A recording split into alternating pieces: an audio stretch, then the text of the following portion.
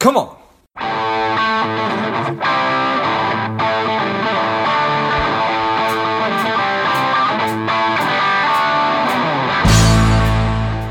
Welcome to Money Savage, a savage approach to personal finance. This is George Grumbacher, and the time is right. Welcome to today's guest, the strong and powerful Priya Malani. Priya, are you ready to do this? So ready. Excellent. Let's do this. Priya is an entrepreneur and founder of Stash Wealth. Her mission is to educate and empower Henrys, high earners not rich yet, who are largely ignored by traditional financial firms. I'm excited to have you on. Priya, tell us a little bit about your personal life, some more about your work, and why you do what you do. Oh my gosh, my personal life. Does any entrepreneur actually have a personal life? I always get these questions like, tell us about your secret behind work-life balance. And I'm like, yeah, it's not a thing. Pretty easy, actually. I've been in finance now for over 15 years, even though I don't like to admit that, but it's the truth. And we started Stash about 6-7 years ago. Do you want me to tell you a little bit about my corporate career? Yeah, please. Started at Merrill Lynch back in 2003 and worked in wealth management, also in capital markets, secondary trading, creating and structuring and selling derivative-based investment products throughout the Merrill Lynch channel. It was all an incredible experience. I wouldn't trade it for the world. Back in the day, early 2000s, I had no dream of being an entrepreneur. I really loved working at Merrill.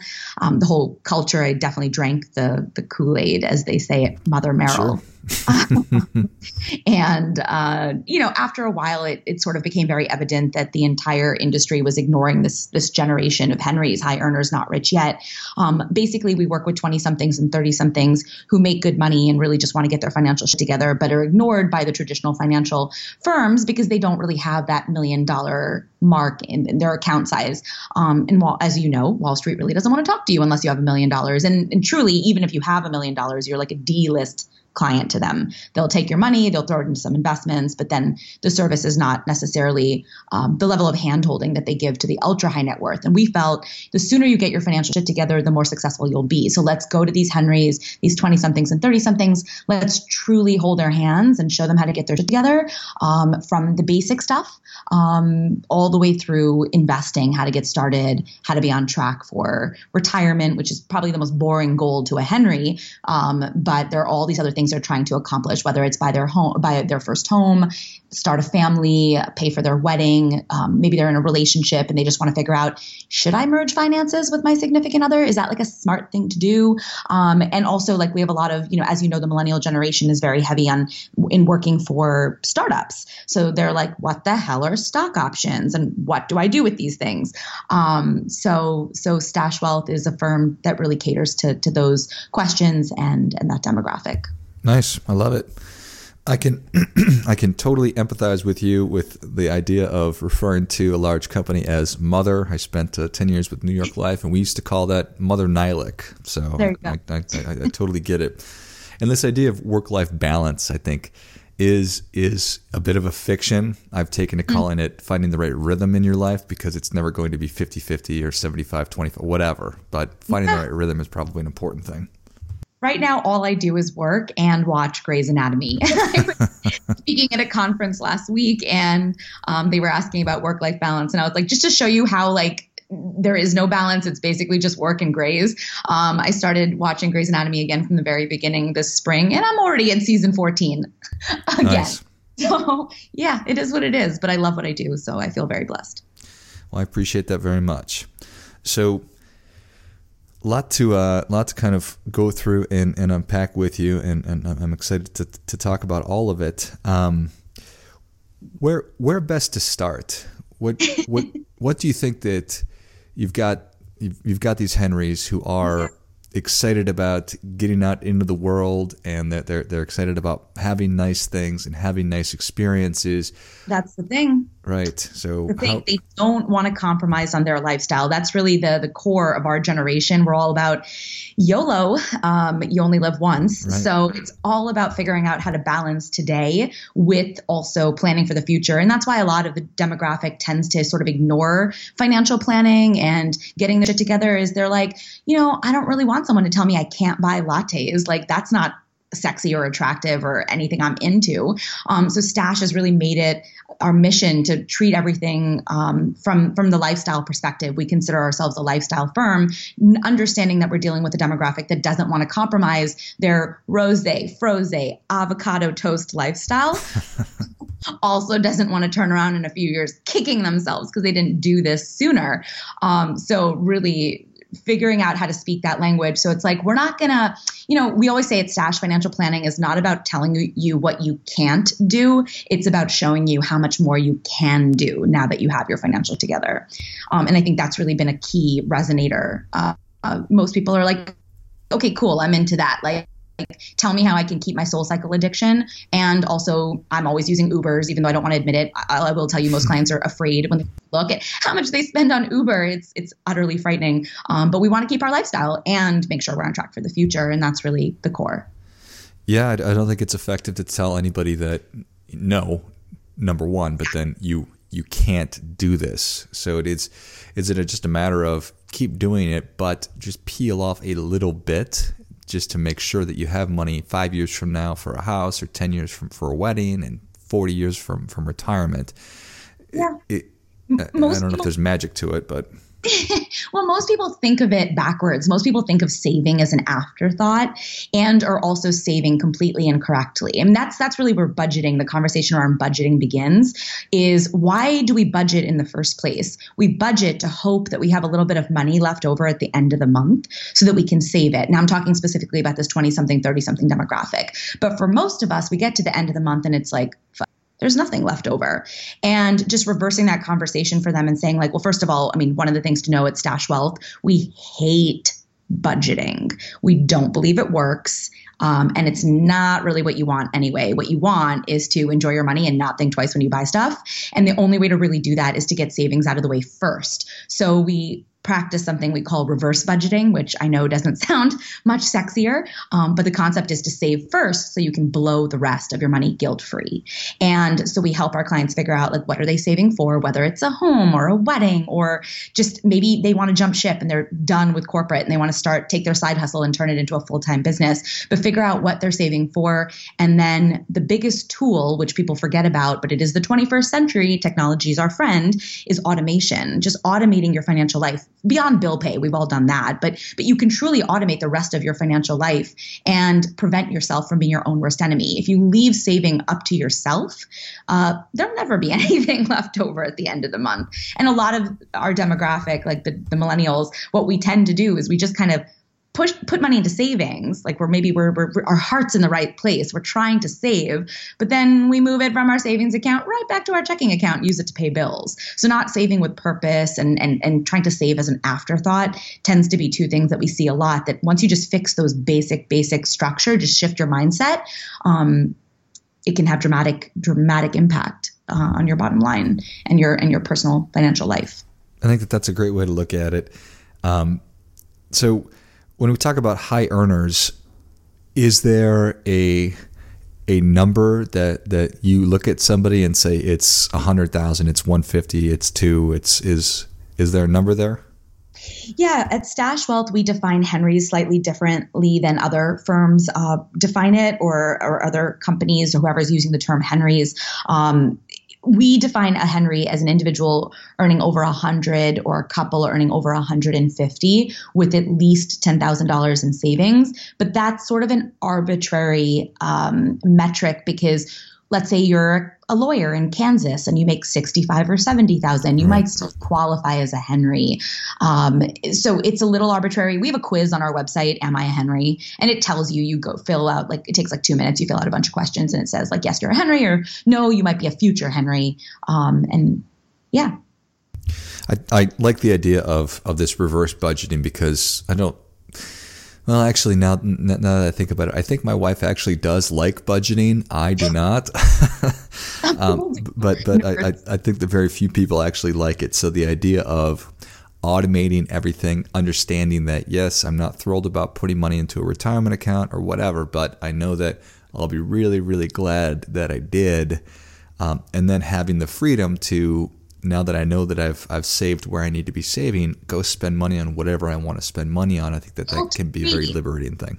Yes, guilt free. We work so hard for our money and we should be able to enjoy it guilt free. Because for most of us, we're living paycheck to paycheck. And if we don't automate that savings first, we fall victim to something we refer to as lifestyle creep, which I'm sure you've heard of. But lifestyle creep is essentially when your lifestyle keeps increasing in lockstep with your income. And so you say to yourself, like, okay, when I make 5,000 more or when I make 10,000 more, then I'll start saving. Then I'll contribute to that 401k thing. Then I'll take a trip. But life goes by, you're making $5,000 or $10,000 more, and you're like, crap, where's that money going? If you don't automate it, you'll just keep spending it. And the idea is certainly as you make more to spend more, but you can very quickly fall victim to lifestyle creep if you're not sort of automating your financial life. And that's an absolute real thing. I mean, there's this thing called Parkinson's Law. Maybe you're familiar with it, maybe you're not. But the idea is that work will expand to fill the time available for its completion.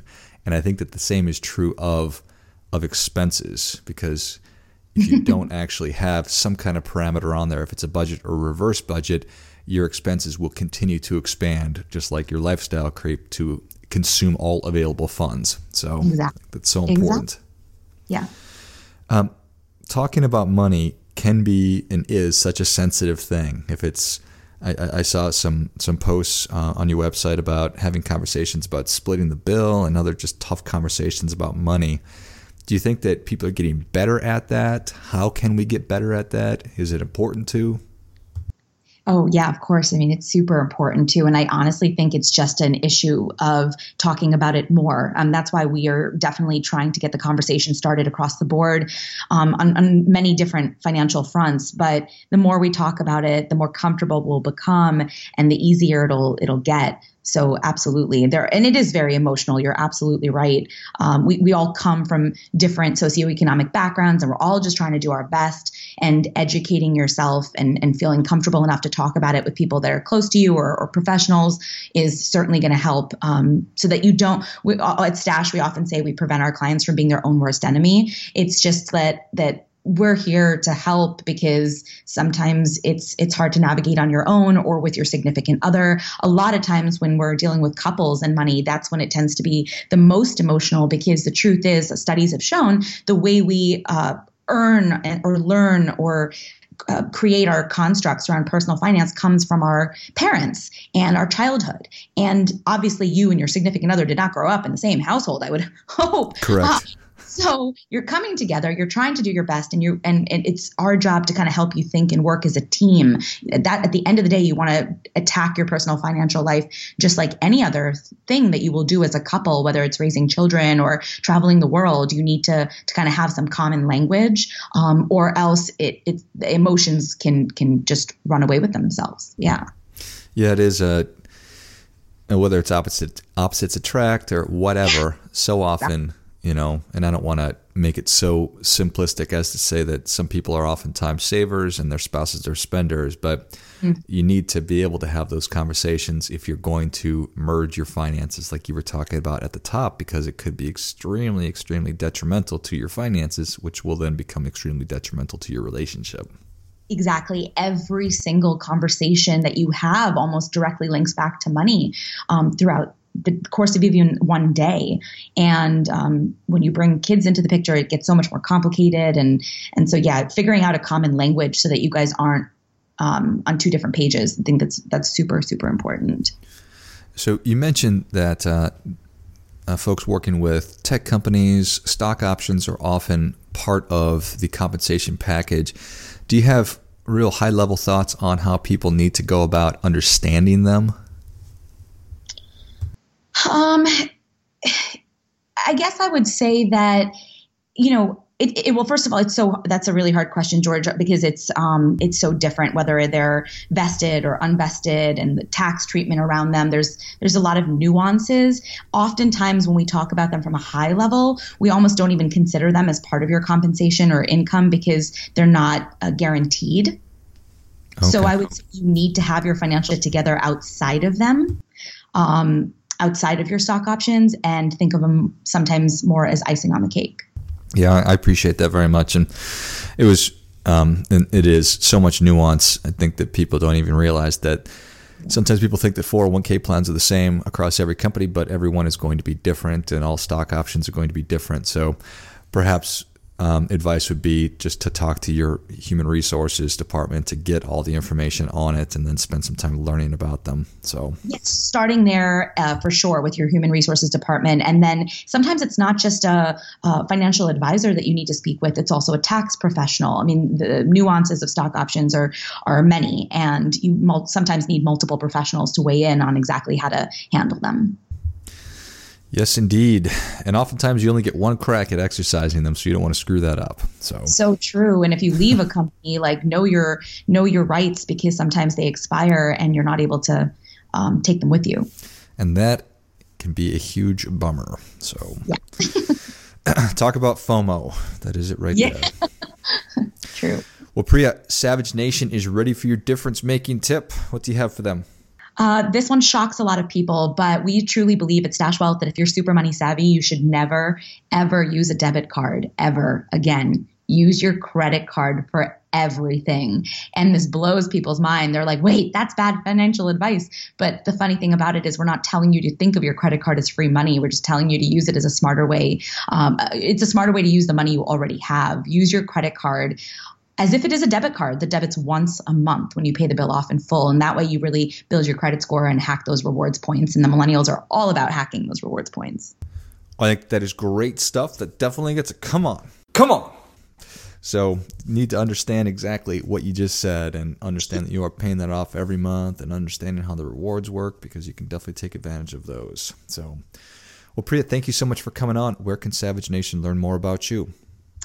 StashWealth.com. We're also on Instagram at StashWealth, and you can find me at Priya Malani Official. Excellent. And I know that you had mentioned at the top that if folks were interested in engaging with you directly, you were going to offer a discount. Absolutely. If you're a Henry out there listening and you think you might be ready to get your financials together, the Stash Plan is a financial game plan that we do at Stash Wealth, and we're offering $100 off. So the code is MS for Money Savage, MS Hookup, and $100 off the Stash Plan to get you started. Excellent. Well, Savage Nation, if you enjoyed this as much as I did, show Priya your appreciation and share today's show with a friend who also appreciates good ideas. Check them out online at all the sources that she mentioned, and I will list those in the notes of the show.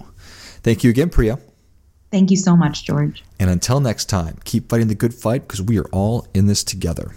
What's up, Savage Nation? Please support the show by subscribing, leave us a review, and definitely feel free to share us with somebody you think would like it. Come on!